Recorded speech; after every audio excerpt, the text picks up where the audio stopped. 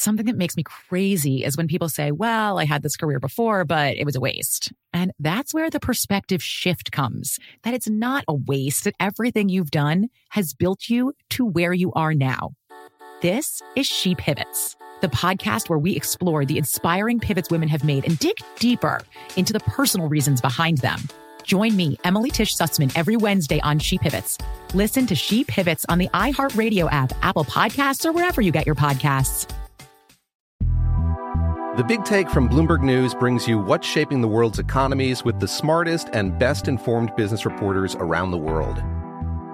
We cover the stories behind what's moving money and markets, and help you understand what's happening, what it means, and why it matters every afternoon. I'm Sarah Holder. I'm Saleha Mohsin. And I'm David Gura. Listen to The Big Take on the iHeartRadio app, Apple Podcasts, or wherever you get your podcasts. Hey, I'm Jay Shetty, and I'm the host of the On Purpose podcast, and I had the opportunity to talk to one of Hollywood's major icons, Michael B. Jordan. In our conversation, Michael shares the highs, the lows, and everything in between, offering a genuine glimpse into his world. The closest to getting what you want is always the hardest. People give up right before they get what they've always wanted to get. Listen to On Purpose with Jay Shetty on the iHeartRadio app, Apple Podcasts, or wherever you get your podcasts. This Day in History class is a production of iHeartRadio. Hey guys, the show's currently on break until the new year, but we've got plenty of classic episodes to tide you over. Enjoy this trip through the show's own history, and I'll see you back here on January 2nd with a batch of brand new episodes. See you then. Welcome to This Day in History class from HowStuffWorks.com and from the desk of Stuff You Missed in History class. It's the show where we explore the past one day at a time with a quick look at what happened today in history. Hello, I'm Holly Fry. Welcome to the podcast. I am sitting in for Tracy V. Wilson this week. It is December 25th, so if you celebrate Christmas, I hope you're having a Merry Christmas. But on this day, in 1758, a very important thing happened. Halley's Comet returned. That was important because it had been predicted, and it confirmed the work that Edmund Halley had been doing. Edmund Halley, you will also sometimes hear it pronounced Hawley, sometimes Haley, but Haley is generally considered wrong, and whether Halley or Hawley is correct is a matter of some debate. I'm going with Halley. And Edmund Halley first spotted the comet that would later be named for him in 1682. To be clear, this was not the first time this comet had been spotted. It was just the first time that Edmund Halley saw it. Comets prior to Halley's work in astronomy were often associated with an assortment of misconceptions historically. They had been thought to be omens sent by deities, harbingers of some sort, or sometimes just unpredictable and unexplained anomalies of the sky. In 1684, Halley paid a visit to Isaac Newton to discuss issues of celestial motion. And this meeting has become, in and of itself, something of a famed moment in astronomy history, a pivotal discussion that resulted in an expansion of human knowledge regarding how the universe works. Newton, working on some of the ideas that he and Halley had discussed and sort of putting together some of the things that he had already been working on, eventually published his work, Mathematical Principles of Natural Philosophy. That's also known commonly as Principia, which is an abbreviation of its original Latin title. And Halley actually edited Principia, and he paid for its printing. He believed in it so much. So he became intimately acquainted with its contents, including Newton's calculations on elliptical orbits. Edmund Halley began meticulously analyzing the orbits of 24 comet sightings that were on record. It was using those calculations that Halley noticed that the orbits of the comets that had been seen and reported in 1531 and 1607 appeared to be the same one that he had seen in 1682. With additional examination of the data he had available, Edmund Halley determined that the comet was on an orbit that took about 76 years to circle the sun, with variables such as planetary gravity shifting the time to be slightly longer or shorter. And using that information, he then predicted that the comet would once again fly by the Earth in late 1758 or early 1759. When Halley initially made this prediction, he seemed pretty confident about it, writing, quote, "I can undertake confidently to predict the return of the comet in 1758. Though over the years, his language in discussing this whole matter became less assertive. He started saying things like, I may venture to foretell in a preface to discussing his prediction. But throughout, he was constantly refining his astronomical tables, and eventually he felt fairly certain once again of the time frame that he had set for the comet's predicted return. And there were other astronomers working on this idea as well. Alexis Claude Clairaut, for example, came to the conclusion that the comet would return in 1759, in the spring, not 1758. Edmund Halley died in 1742, so he did not live long enough to see if his prediction was accurate. And he knew that would be the case, and he famously wrote, quote, "If it should return, according to our predictions, impartial posterity will not refuse to acknowledge that this was first discovered by an Englishman." And just as Edmund Halley had predicted, on Christmas 1758, the comet was seen in the night sky. And this was lauded as a massive validation for the work of both Isaac Newton and Edmund Halley. Shortly after the comet's Christmas Day reappearance, French astronomer Nicolas Louis de Lacaille, who also worked on calculating comet orbits, gave the comet Halley's name. Its official designation is actually 1P/Halley. Since the 18th century, numerous sightings of astronomical events have been determined to have been sightings of Halley's comet. The oldest documented sighting that is believed to have possibly been Halley's comet happened in 466 BCE and was visible from ancient Greece. The next time the comet is expected to pass by Earth is the summer of 2061. I want to thank Eves Jeffcoat for her work on the research for this episode, and Casey Pegram and Chandler Mays for their always incredible and professional audio work. If you would like to subscribe to the podcast, you can do so. You can find This Day in History on Apple Podcasts, on the iHeartRadio app, and wherever else you get your podcasts. Stick around tomorrow because we're going to talk a little bit about a fairly new holiday tradition.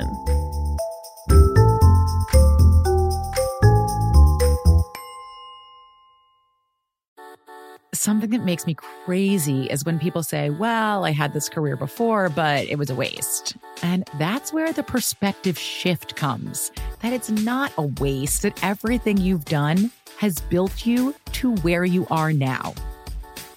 This is She Pivots, the podcast where we explore the inspiring pivots women have made and dig deeper into the personal reasons behind them.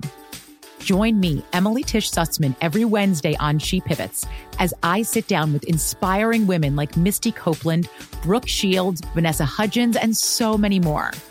We dive into how these women made their pivot and their mindset shifts that happened as a result. It's a podcast about women, their stories, and how their pivot became their success. Listen to She Pivots on the iHeartRadio app, Apple Podcasts, or wherever you get your podcasts. I'm Saleha Mohsen, and I've covered economic policy for years and reported on how it impacts people across the United States. In 2016, I saw how voters were leaning towards Trump and how so many Americans felt misunderstood by Washington. So I started the Big Take DC.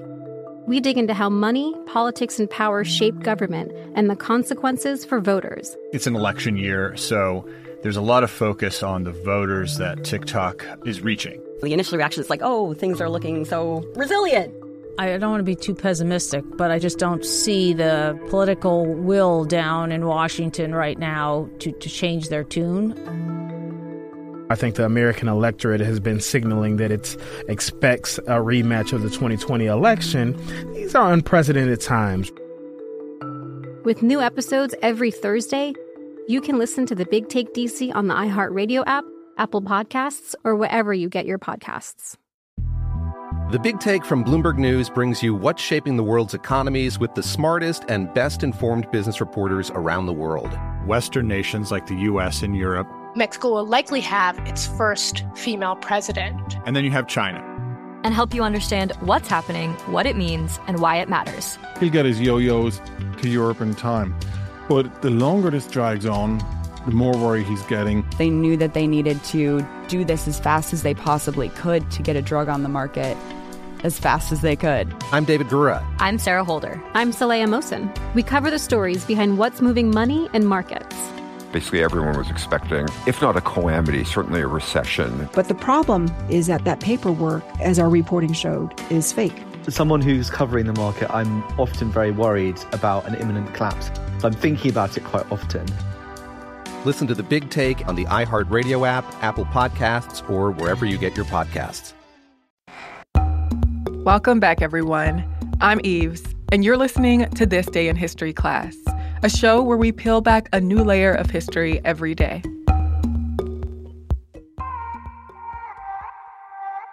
The day was December 25th, 1831.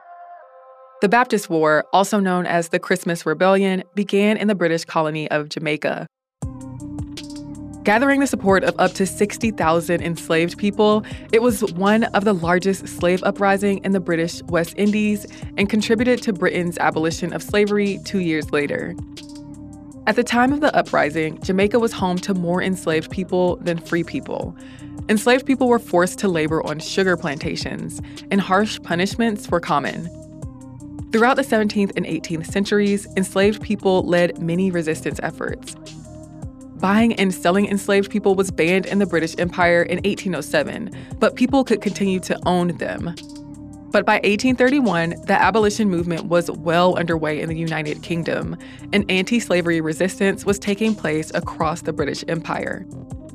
Jamaican planters voiced their opposition to emancipation as the issue of slavery was being debated in British Parliament, and many Black people in Jamaica were taught reading, writing, and religion by missionaries. That meant that they, too, were keeping up with the slavery debate across the British Empire. Enslaved Baptist preacher Samuel Sharp led many people to believe that emancipation was coming soon or that Britain had granted their freedom and the masters were withholding it. And an economic downturn that affected impoverished white people made some of them allies with enslaved people who called for emancipation. Preachers also used Christian theology to argue that they should have only one master, and that was Jesus. On top of that, many enslaved people believed that Baptist missionary Thomas Burchell would return to Jamaica from his trip to England with a paper declaring their freedom. When he came back empty-handed, their anger escalated. Samuel Sharp, who was afforded limited freedom of movement as a leader, went about planning a strike. He and other leaders of the resistance encouraged others to join the strike. Missionaries discouraged people from joining the effort and refused their assistance, though some were later accused of contributing to the cause. Regardless, on December 25th, 1831, enslaved Black laborers went on a general strike. Many of the strikers were Christian, particularly Baptists. Led by Samuel Sharp, they advocated for basic freedoms, better working conditions, and a living wage. They refused to return to work until their demands were met. But when their demands were refused and word spread that the British planned on using force, the strike turned into an all-out revolt. On December 27th, rebellion erupted on the Kensington estate near Montego Bay. They looted and burned plantations across western Jamaica, and white people fled town. The uprising only lasted until the first week of January, as the British brutally suppressed it. Troops and militia were sent to quell the uprising, and though the rebels put up a fight, they were overpowered by the colonial forces. Some scattered resistance continued, but plantation owners and the Jamaican government retaliated after the rebellion was over by killing many enslaved people and burning churches where they worshipped. Around 207 of the enslaved laborers and 14 white people were killed during the uprising. More than 300 more enslaved people were later executed for involvement in the revolt, including Samuel Sharp. The Baptist War did not end slavery in Jamaica. It did help convince more people that slavery was not politically viable anymore, as it resulted in a lot of property damage and loss of life. In 1833, the Parliament of the UK passed the Slavery Abolition Act, making the purchase and ownership of enslaved people illegal throughout much of the British Empire, leading to emancipation in Jamaica. I'm Eve Jeffcoat, and hopefully you know a little more about history today than you did yesterday. You can keep up with us on social media, on Twitter, Facebook, and Instagram at TDIHC Podcast. You can also email us at thisday@iheartmedia.com. Thanks for listening. I hope to see you here again tomorrow.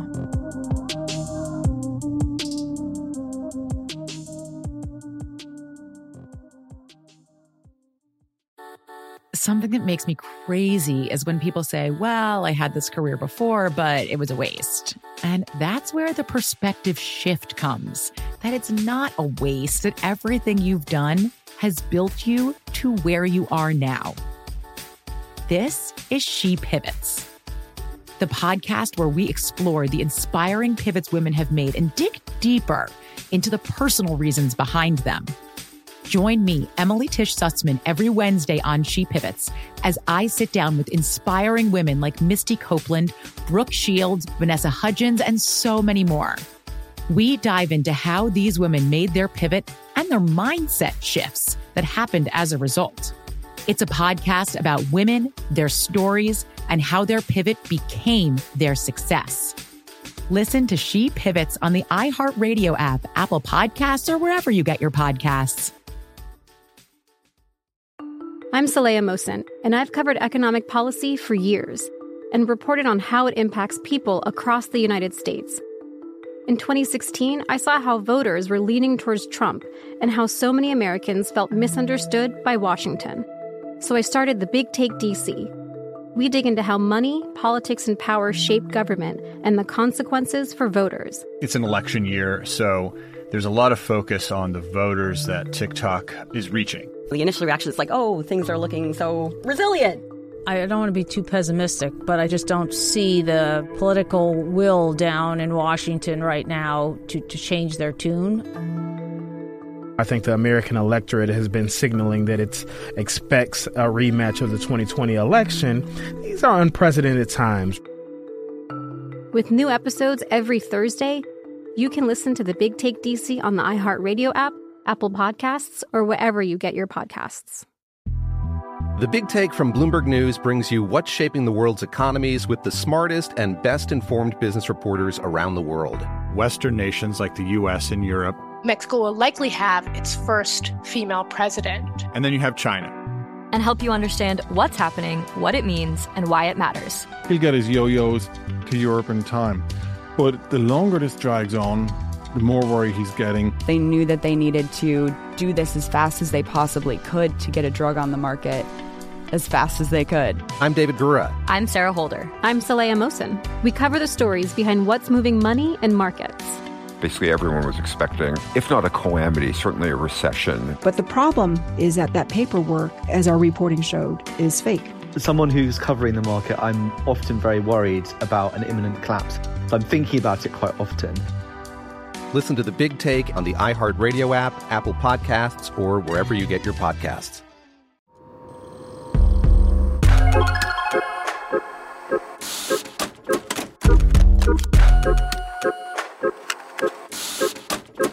Hello, and welcome to This Day in History class, a journey into a wondrous land whose boundaries are that of imagination and the calendar.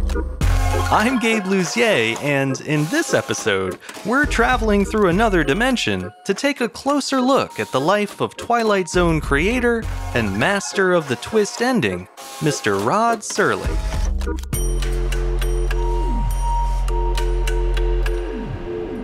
The day was December 25th, 1924. Screenwriter and television producer Rod Serling was born in Syracuse, New York.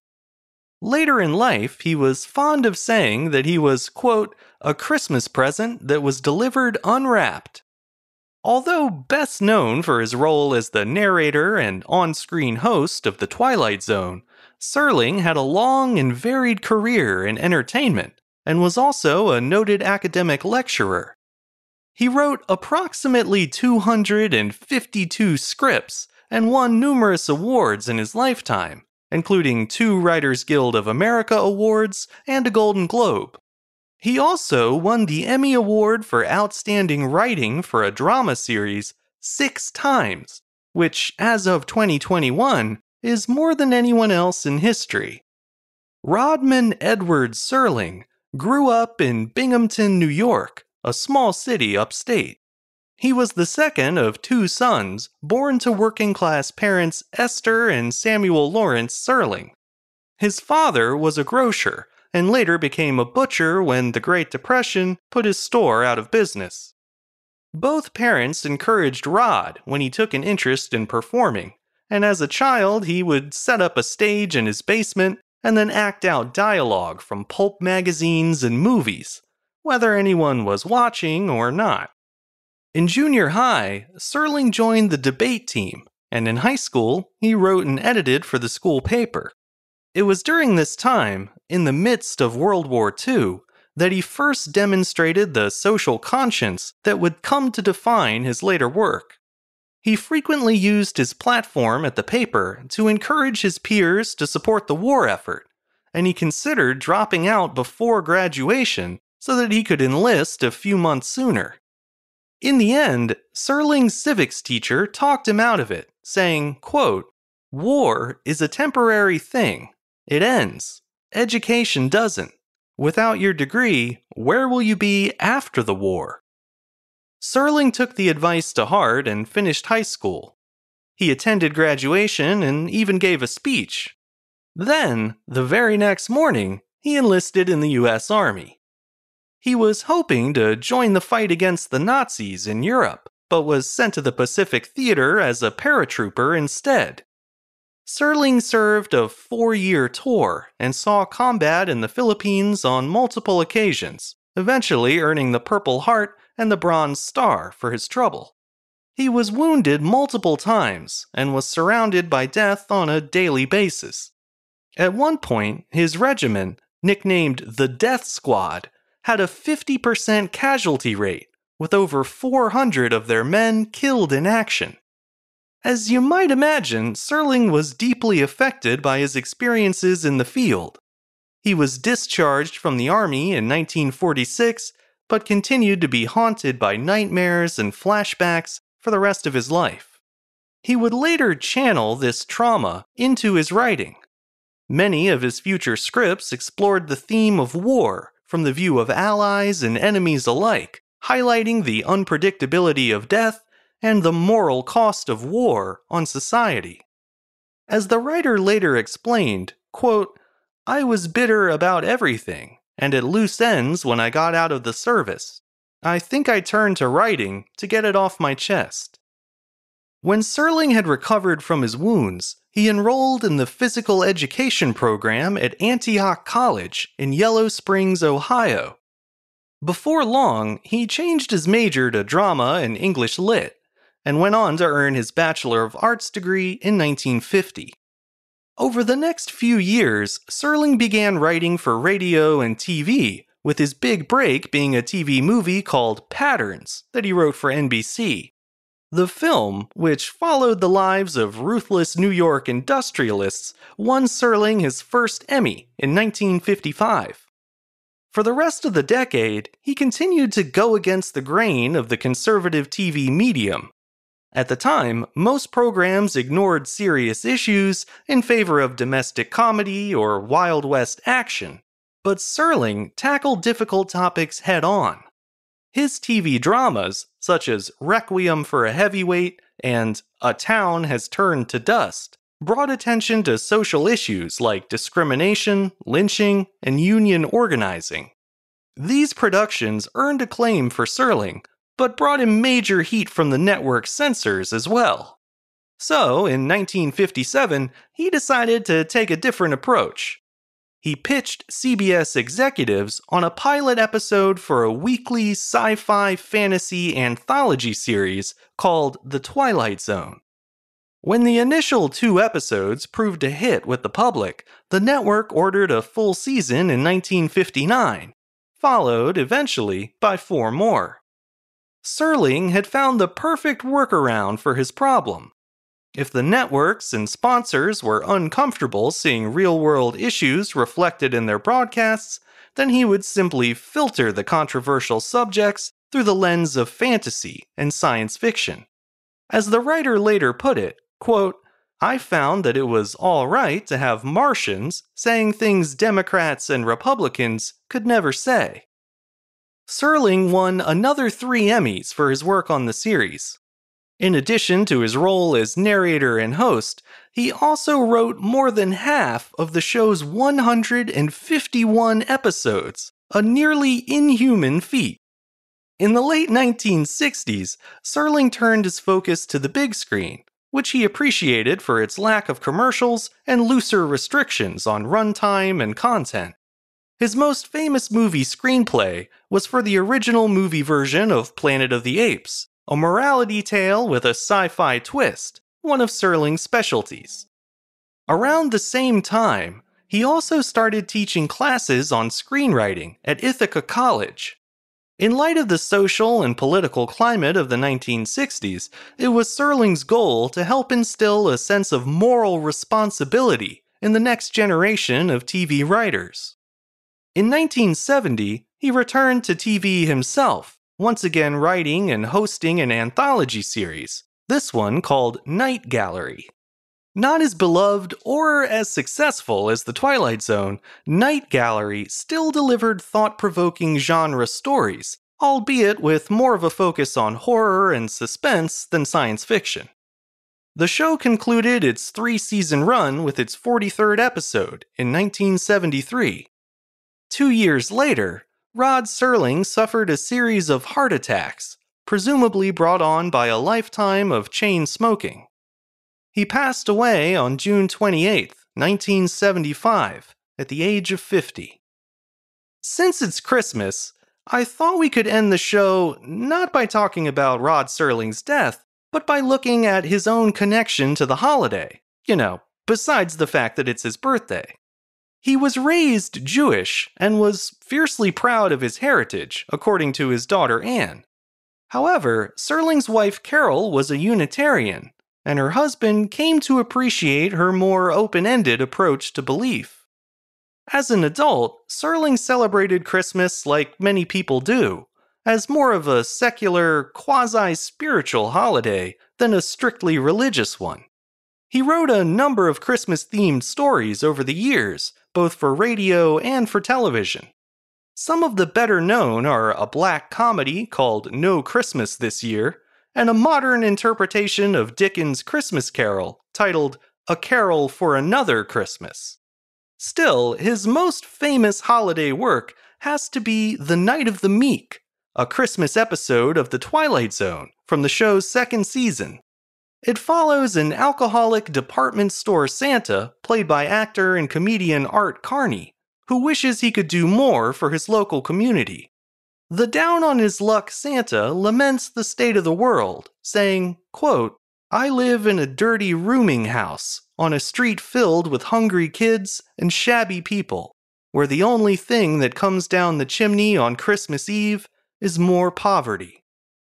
Despite the heavy subject matter, the episode does end on a happy, hopeful note, something of a rarity in The Twilight Zone. By writing a Christmas story rooted in social concerns of the time, Serling added a sense of poignancy and warmth that's rarely seen in holiday-themed TV shows. That's a reflection of what I believe is Serling's greatest achievement, pushing the medium of television to be more than pleasant, disposable entertainment.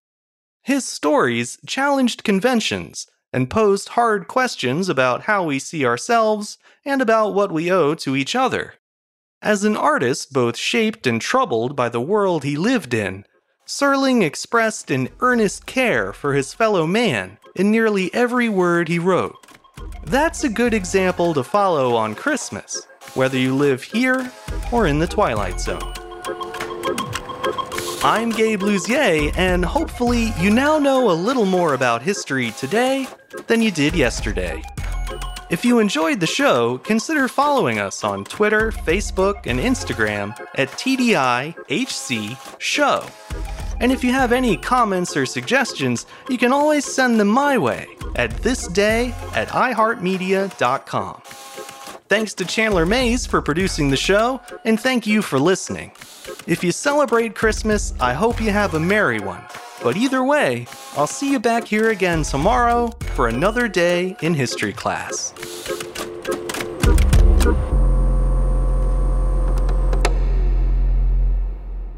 For more podcasts from iHeartRadio, visit the iHeartRadio app, Apple Podcasts, or wherever you listen to your favorite shows. Something that makes me crazy is when people say, well, I had this career before, but it was a waste. And that's where the perspective shift comes, that it's not a waste, that everything you've done has built you to where you are now. This is She Pivots, the podcast where we explore the inspiring pivots women have made and dig deeper into the personal reasons behind them. Join me, Emily Tish Sussman, every Wednesday on She Pivots. Listen to She Pivots on the iHeartRadio app, Apple Podcasts, or wherever you get your podcasts. The Big Take from Bloomberg News brings you what's shaping the world's economies with the smartest and best-informed business reporters around the world. We cover the stories behind what's moving money and markets, and help you understand what's happening, what it means, and why it matters every afternoon. I'm Sarah Holder. I'm Saleha Mohsin. And I'm David Gura. Listen to The Big Take on the iHeartRadio app, Apple Podcasts, or wherever you get your podcasts. Hey, I'm Jay Shetty, and I'm the host of the On Purpose podcast, and I had the opportunity to talk to one of Hollywood's major icons, Michael B. Jordan. In our conversation, Michael shares the highs, the lows, and everything in between, offering a genuine glimpse into his world. The closest to getting what you want is always the hardest. People give up right before they get what they've always wanted to get. Listen to On Purpose with Jay Shetty on the iHeartRadio app, Apple Podcasts, or wherever you get your podcasts.